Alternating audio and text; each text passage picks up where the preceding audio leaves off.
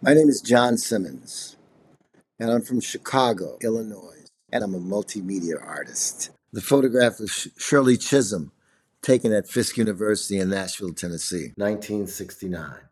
50 millimeter lens, Nikon, Tri-X film. That's an interesting photograph. And Fisk University, after the civil rights, well, it's always been a mecca for black people. Nikki Giovanni went to school there. W.B. Du Bois was a professor there. There's a whole history of the Jubilee Singers. Fisk was always a very significant place in regards to black people.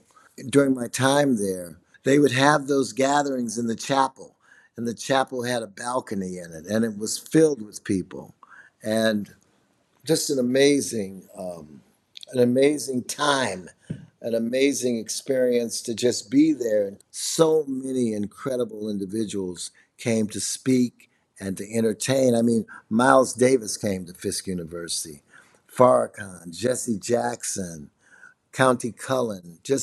You just can go down the list.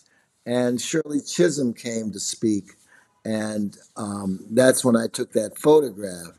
But and something interesting was I had an exhibit at the museum here in Los Angeles, and a guy purchased a photograph. He was from Brazil. He wasn't that old. He was like just out of college, and Shirley Chisholm was one of his heroes. And he told me a story of Shirley Chisholm that I didn't know, that I later checked it out and found it was true. But George Wallace, after he had been shot in the assassination attempt, Shirley Chisholm went to visit him to talk about integration.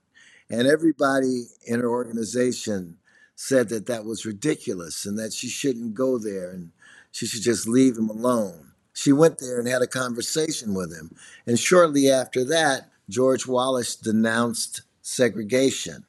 We don't know if he denounced segregation because of Shirley Chisholm or denounced segregation because of those bullets in his body. But whatever the case may be, she's a very brave woman and the first woman to run for president.